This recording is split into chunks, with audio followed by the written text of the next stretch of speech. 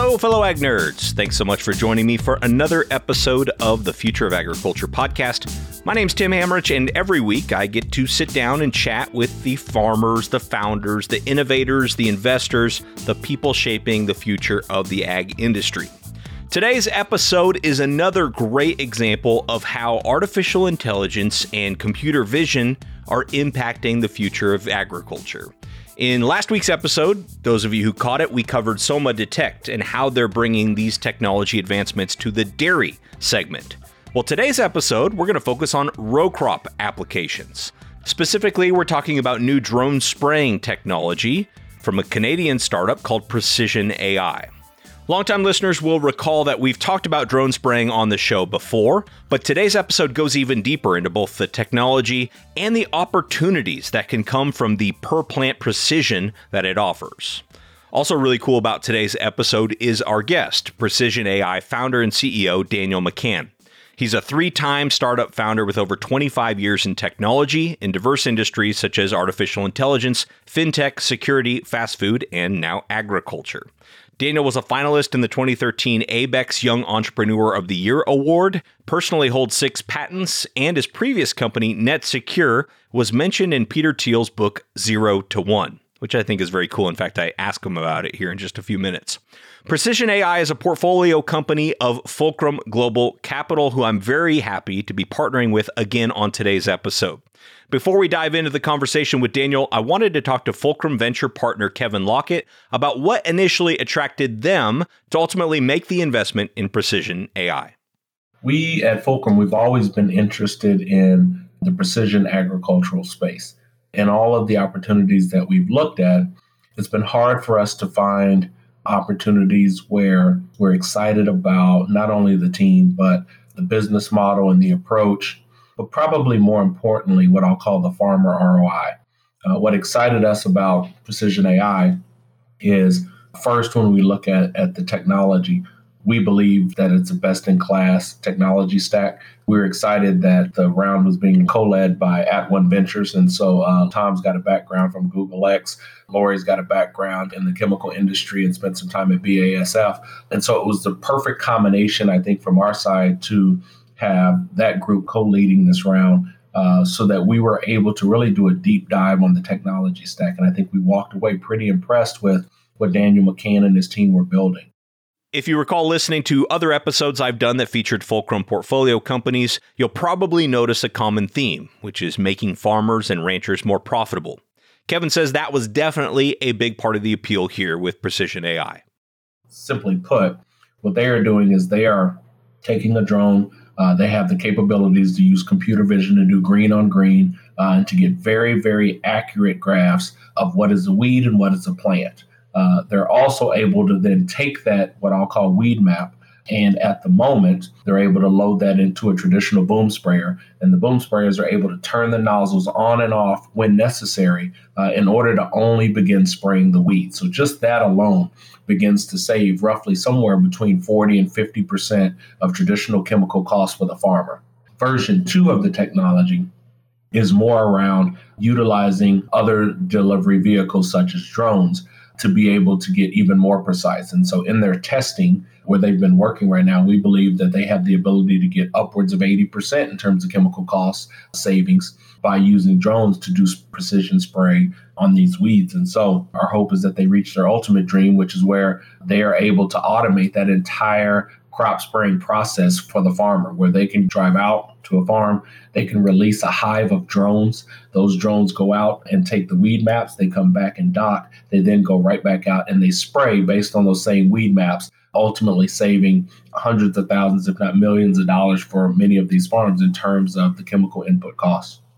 It's really a cool approach of developing the technology and having a sort of short-term use case in, such as mapping for traditional spraying, but also a long-term opportunity with a high ceiling, in this case, drone spraying, once the regulatory and other hurdles have been cleared.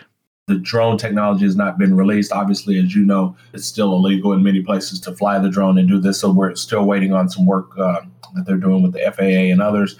But in the background, the technology, the team that's been built, the help that's coming from folks like @ONE Ventures and BDC, we really believe that when they're able to go out into the field and use drones to spray, their technical capabilities will be superior, we believe, to all that are out there. Okay, so that's the investor perspective on what we're talking about here today. Thank you very much to Kevin Lockett and the team at Fulcrum Global Capital.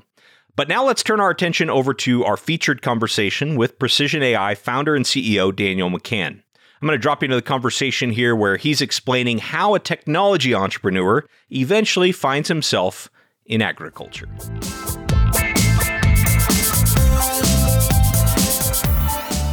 So I've always, to my detriment, probably had the idea that I wanted to do something big. I didn't really want to go create, just like a SaaS app that I could sell locally to a bunch of companies and, make $1 million and that's it, right? That wasn't really what I wanted to do. I've always kind of had that change the world type of mentality. And I know that everybody says that, but unfortunately, I tended to choose projects that were much more difficult than they kind of needed to be for just that reason. So my first venture was, this was back before the days of the smartphone when e-commerce was king. And, I came up with an idea of, putting in like when you would buy a laptop or when you would buy a keyboard, if you were shopping online, instead of having to go and like type in all your credit card information and type in your address and, choose your shipping methods and do all that stuff, like for every single purchase on every single website, why wouldn't you just, have sort of like a credit card reader built into your laptop that if you're shopping online, you just go whoosh, and then it would just be like in a store and you just get the goods shipped to you. So that was sort of like the first company that I founded. It was called NetSecure. I did that one for about 10 years and then sold that to a company down in Montreal, Canada. And then after that, I got into artificial intelligence. I always knew that AI was going to be kind of the next big thing and was just looking for the right idea to kind of get in on. I ended up starting a business about trying to buy and sell online using artificial intelligence. The idea being that for people who are really, really busy, why couldn't you just like walk into your garage with your cell phone and like snap a picture of, that bike you want to sell. And then what it'll actually do is use AI to figure out what that bike actually is worth based on how much that bike has been sold for before and like write your listing for you. I found a partner and we invested into that and, fairly quickly on realized that was a much more ambitious project than we thought it was going to be and ended up actually pivoting into agriculture and wound up indirectly forming Precision AI. All right. Well, yeah, I definitely want to drill deeper into that pivot. But first of all, I think that's a fantastic idea. I mean, I don't know where it's going from here or if there's other companies pursuing it, but like I've got stuff around my house that I just don't want to put in the effort of figuring out how to list it, how much to list it, where to list it. Even if I knew I was selling too cheap, if I could go take a picture with my phone and then like somebody say I bought it, ship it to me, yeah, I'd be all over that. But anyway, I digress here. Before we get into Precision AI and that pivot you just talked about, I understand that NetSecure was cited in Peter Thiel's 0 to 1 book, which is like one of the Bibles of Silicon Valley. Is that right? And how did that happen? Yeah, actually it was. I don't know how it happened. I guess he ran out of good things to talk about, so he had to talk about my company. But it was in reference to, he was talking about Square and about the innovations at the time that were going from, online commerce to mobile commerce using your cell phone. And that was one of the areas that NetSecure had sort of branched out into, I guess, in its later years. He had mentioned our company in that, which was very cool because, here I am up in like Saskatchewan, Canada, and, getting mentioned in Peter Thiel's startup book. So I was pretty excited about that. That is really awesome. Yeah. So it total shock to you that you were even on his radar. Total shock. Yeah. That's cool. Very cool. Well, yeah, let's go back to that pivot. So how do you go from an app that you list products online to agriculture? It seems like there's some details in there that we need to connect the dots. Yeah. So what ended up happening is, we were pretty excited about that idea. And as you say, it's a good idea. And by the way, if any of your listeners are interested in it, I still have all the code and all the stuff. We just ended up not moving forward with it. So maybe somebody wants to pick up the reins and run with it. But basically what happened is it ended up being really, really good at certain things like bikes where you've got a lot of visual differentiation between stuff. But then there's a lot of stuff that people sell that actually looks pretty similar to other stuff. Like at the time, right, this is years ago when DVDs were still a thing. If you're trying to sell a DVD player, well, 3 DVD players look almost identical to each other from the perspective of how you take a picture. So figuring out how to price that thing was pretty challenging. So we looked at this and we're like, I bet you we could solve these problems, but it's going to take a lot more time and capital and effort than we really kind of like want to put in here. And at the time, there was another company that had raised a bunch of money and they actually didn't go anywhere. But at the time, we sort of looked at the competitive environment and said, you know what? Let's find some other application for this AI. And that's where the light bulb kind of went off, is because in the office, whenever we were testing this AI, we would snap a picture of the office plant, right? That was just our testing platform to snap. And it was flawless at picking plants up. And so that's when the light bulb went off and said, well, maybe there's an agricultural application for what we've done. And the nice thing about us is, given that we are like in Saskatchewan, Canada, it's like one of the breadbasket of North America in a lot of ways. It's, I think something like 66% of the arable land in Canada is like a 6-hour drive from where I live. So everything is agriculture here, right? Like my family farmed, I didn't, but my family did. You can't throw a stone without finding somebody who has a farm.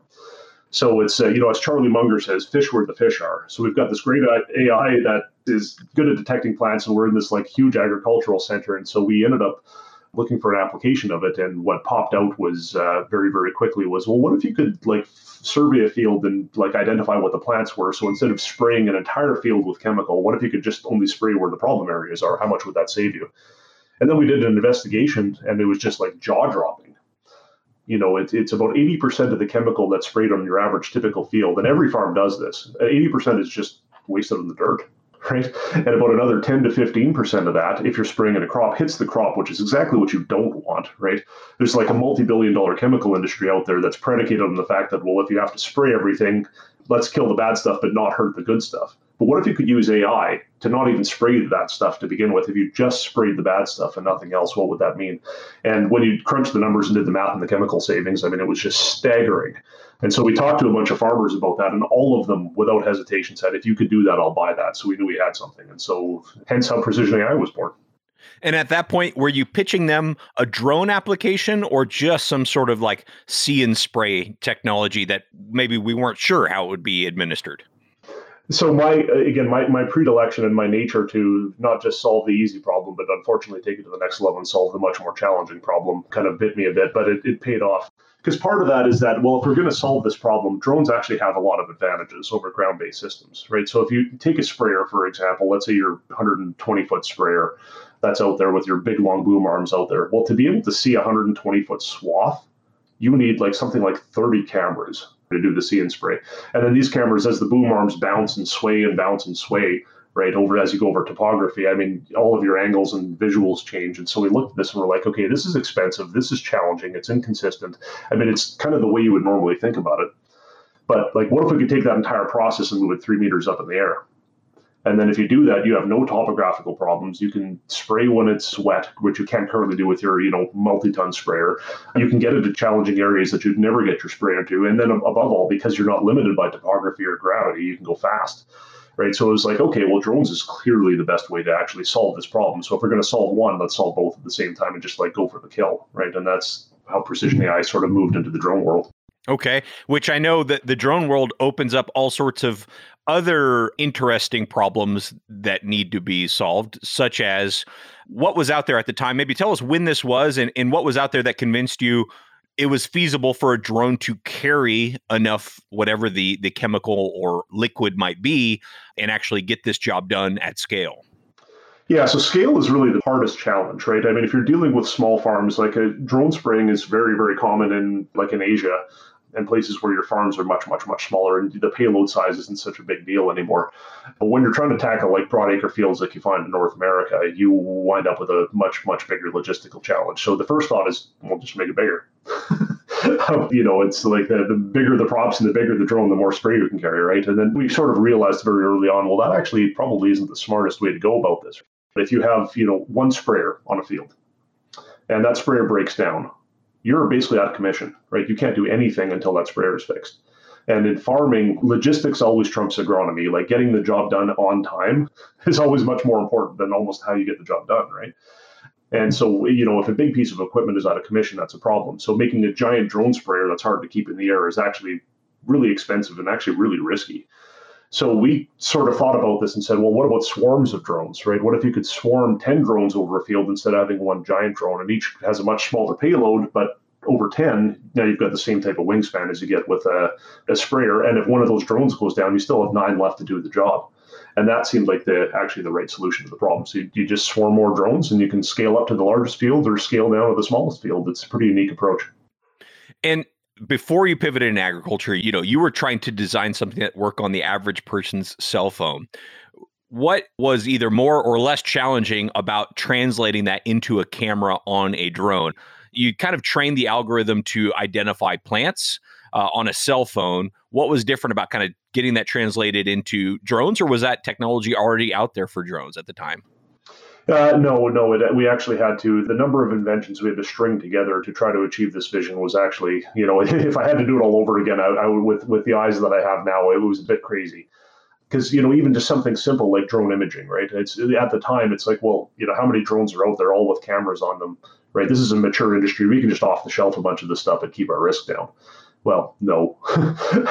What we found is, in order to be able to properly differentiate between plants, you need to see like sub-millimeter resolution, and none of these drone platforms can do that. They're all meant to fly 400 feet up in the air and get these wide, broad brush views of your field.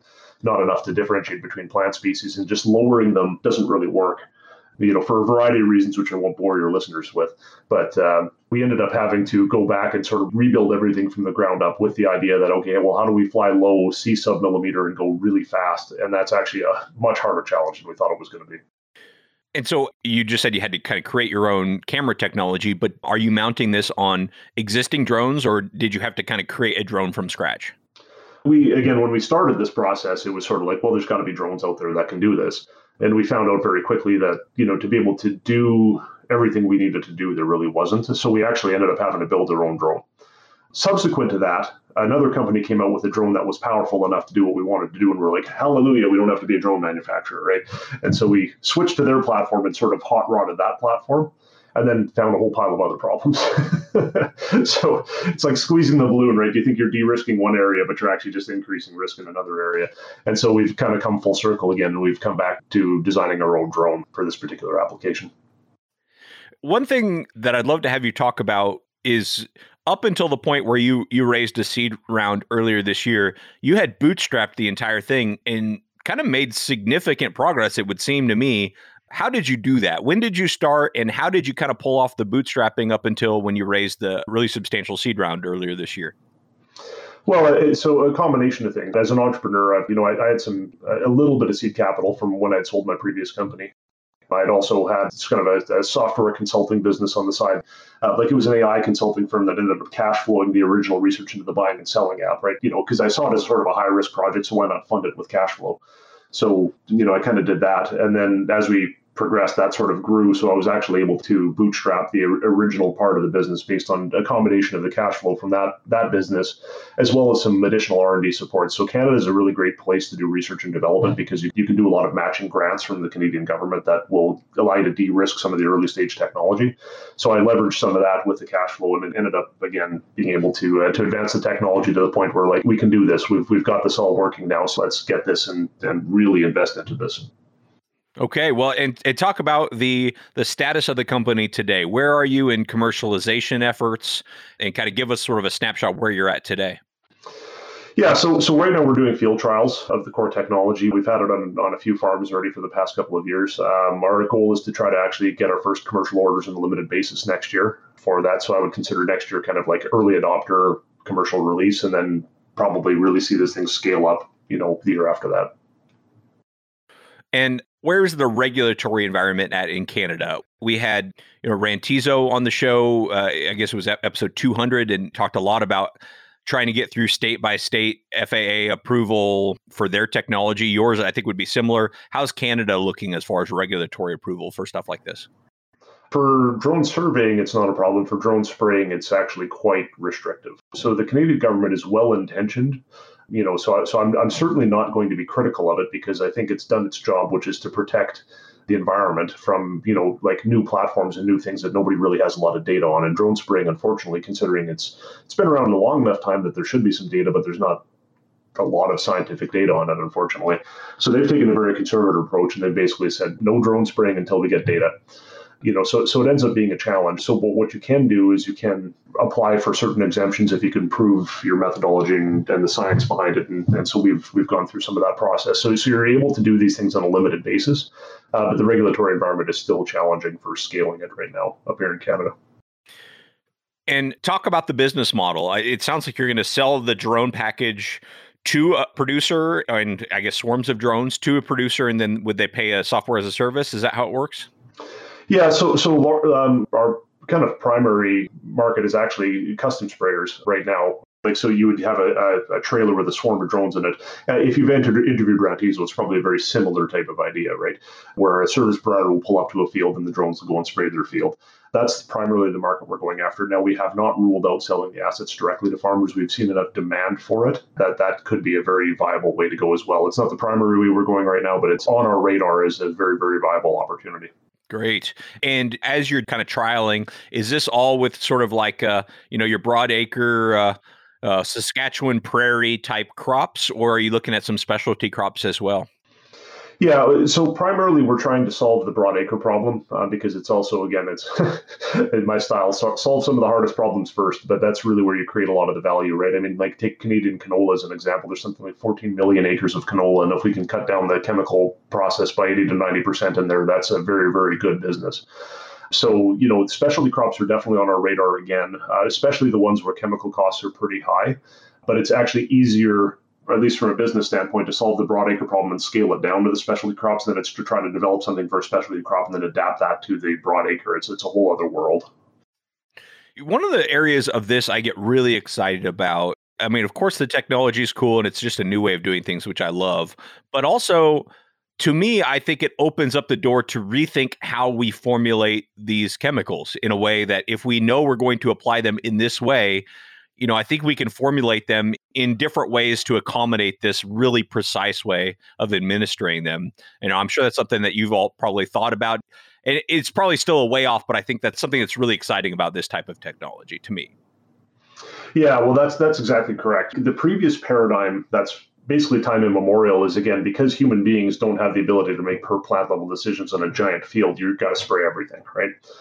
But with automation and AI, well, now it's not just us. There's other people building robots capable of making per plant level decisions. And when you can make a per plant level decision, it's a complete game changer, right? Because now, as you say, we don't need to worry about whether or not this particular chemical's impact on the crop is going to be problematic because you don't have to spray the crop, right? So even things that aren't currently possible, like using some organics like agricultural vinegar to control weeds, well, you can't use that on a crop today. But if you can precisely spray it and get and target just the plants, now that becomes actually a viable method of weed control and resistance control, right? So there's all sorts of new types of completely outside the box approaches to this problem that I think are going to become the de facto standard as this technology becomes more and more prominent. And it's inevitable. It's coming. The efficiency improvements are just too great. You can't hold back the ocean.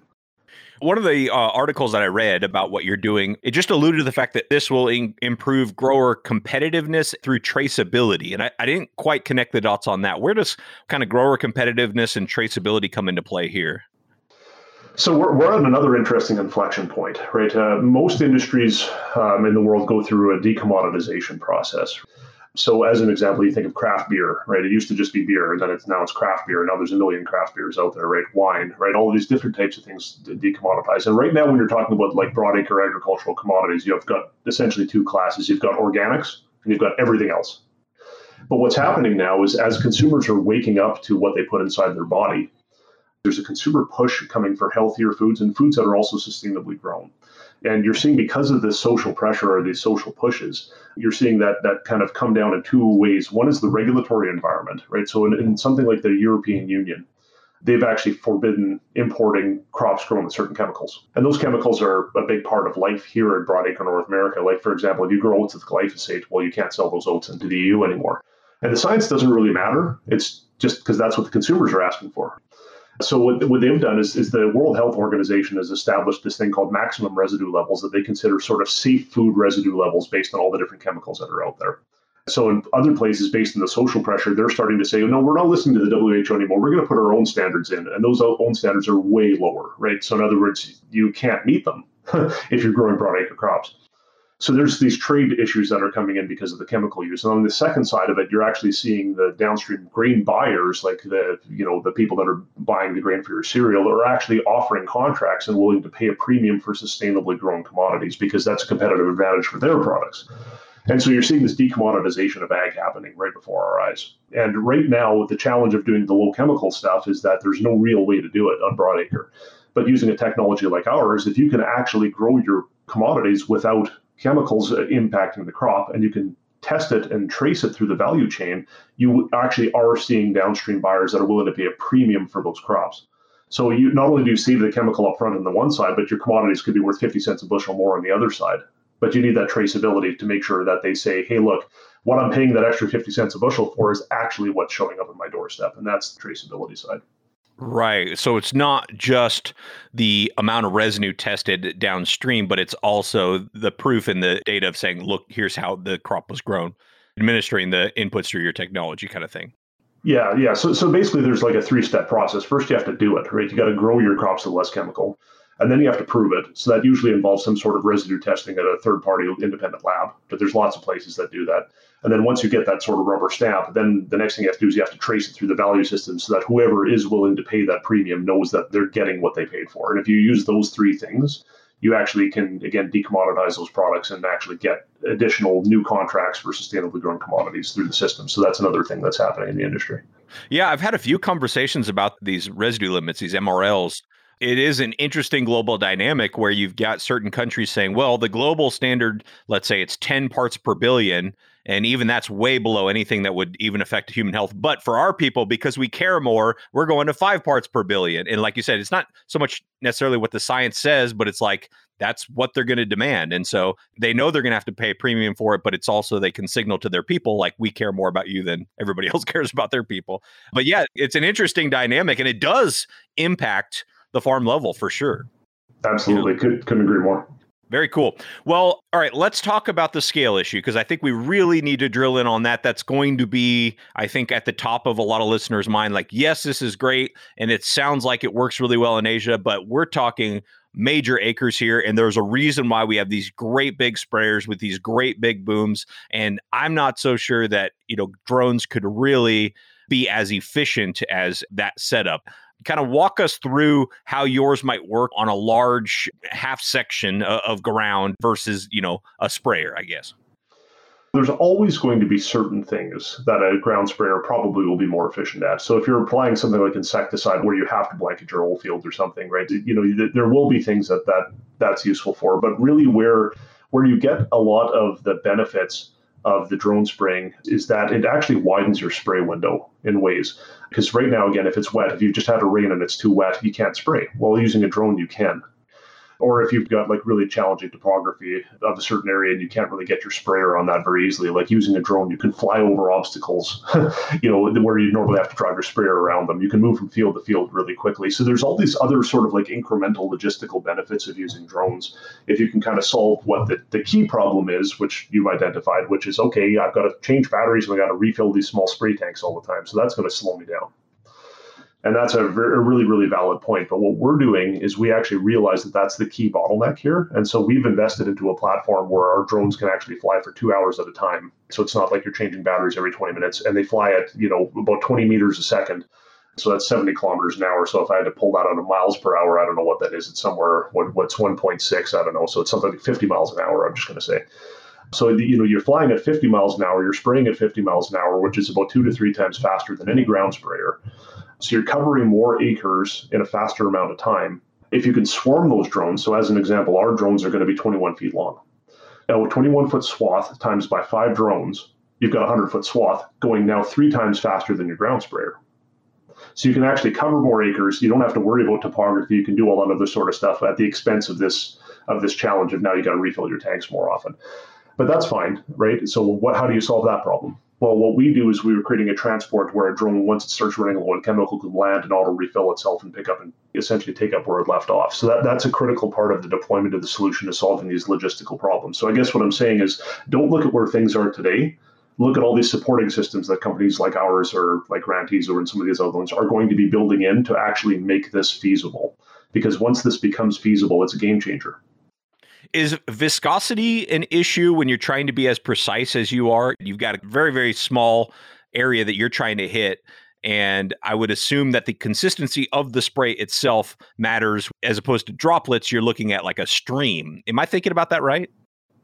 This sort of gets into a bit of a trade secret. So I got to be a little bit careful how much I want to talk about it. But we've done a lot of research into how to kind of find the optimal balance between what a traditional sprayer does today, presuming you're spraying everything, and how the heck you control drift, right? Because drift, especially when you're dealing with a drone type of environment, is very important. And when you put those things all together, you wind up with a set of parameters that sort of describe how your spray needs to look and needs to adhere to the plants. And so we've done a lot of research on that.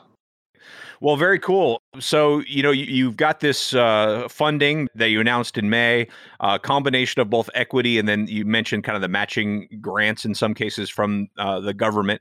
You're rolling out these pilots. Kind of what are the milestones you're looking forward to here in the next 18 months? Yeah, well, I mean, ultimately, as you know, in agriculture, stuff has to work, right? Like the penalty for failure is very high, and what we're doing is actually extremely challenging, right? Because not only do we have to have an AI system capable of being able to see these plants when you're going so fast and make split-second decisions as to whether to spray or not spray, that has to be right. And then on top of that, you have to make sure that your spray system is actually capable of hitting the right plant at the right time with the right amount of chemical. So when you're doing all that stuff together, it's really, really complex. And so we've sort of set an internal metric that we want to see as, a certain number of acres that are totally sprayed without any real issues that can meet at least as good an outcome as a traditional sprayer. And once we hit those, then we know we'll be ready for commercialization. So we're tracking towards that. We're not quite there yet, but I think within the next 18 months, we'll hit that and we'll be pretty happy when we do. And for you, having so many experiences in entrepreneurship outside of agriculture and ag tech, what have you observed as sort of different with this venture that might be industry specific from at one point an outsider looking in? Yeah, it's a great question. So agriculture it's a whole other thought process.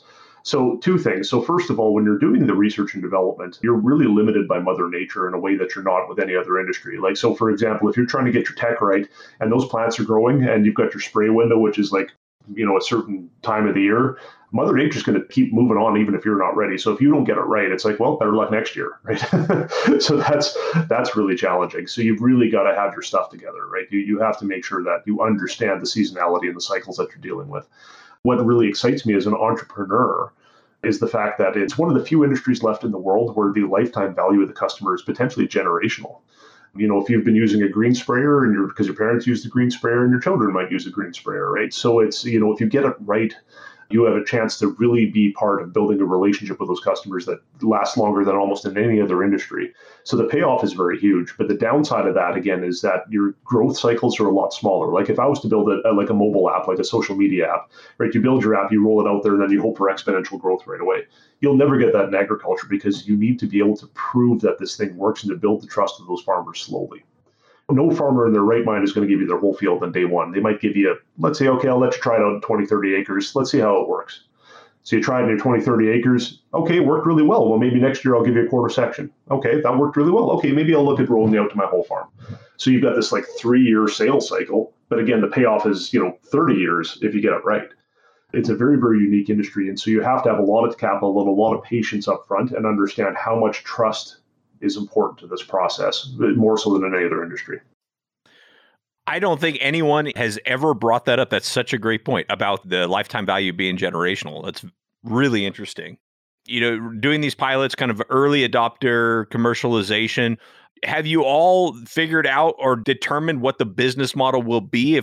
Is it going to be similar to Rentizo in terms of like some sort of like revenue share program, or is it going to be selling and then as a service, or still to be determined? Yeah, so still to be determined is probably the correct answer to that. I think the nice thing about this industry is that there's so few companies that are trying to really solve drone spraying at scale, at least in North America here right now. We've all been sort of relatively quite collaborative.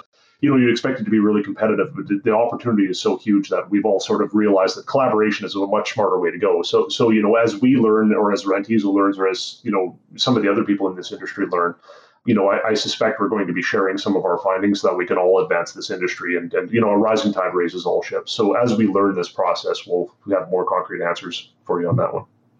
Absolutely. Yeah. I mean, I think you mentioned before, like the amount of money that's spent on, boom sprayers. I mean, it's just a massive frontier, and we're not even close to scratching the surface when it comes to drone spraying, it would seem.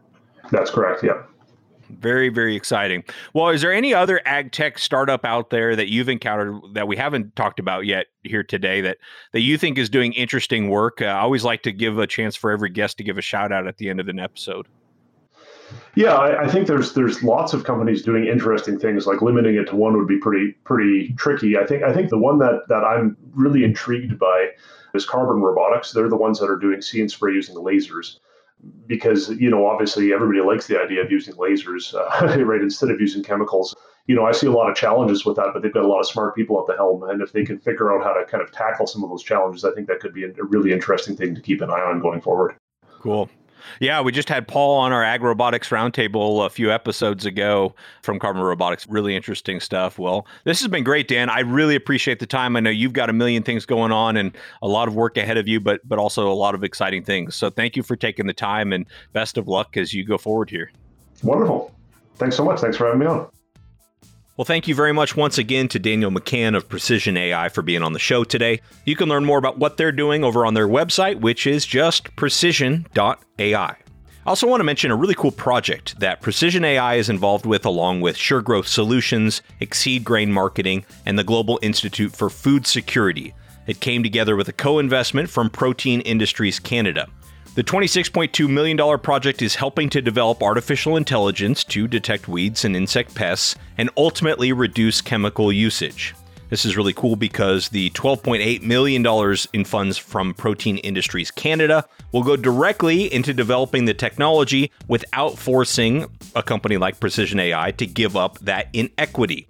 I'm always looking to highlight creative funding models for ag tech, and I think it's pretty cool what Protein Industries Canada is doing up there.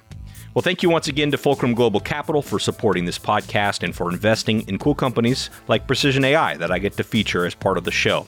Learn more about what they're doing over at fgcvc.com. So Fulcrum Global Capital Venture Capital, so fgcvc.com. And thanks for you listening, for sticking around all the way to the end here, and for your time and your attention. I never take it for granted. I'll be back next week with another story of ag innovation.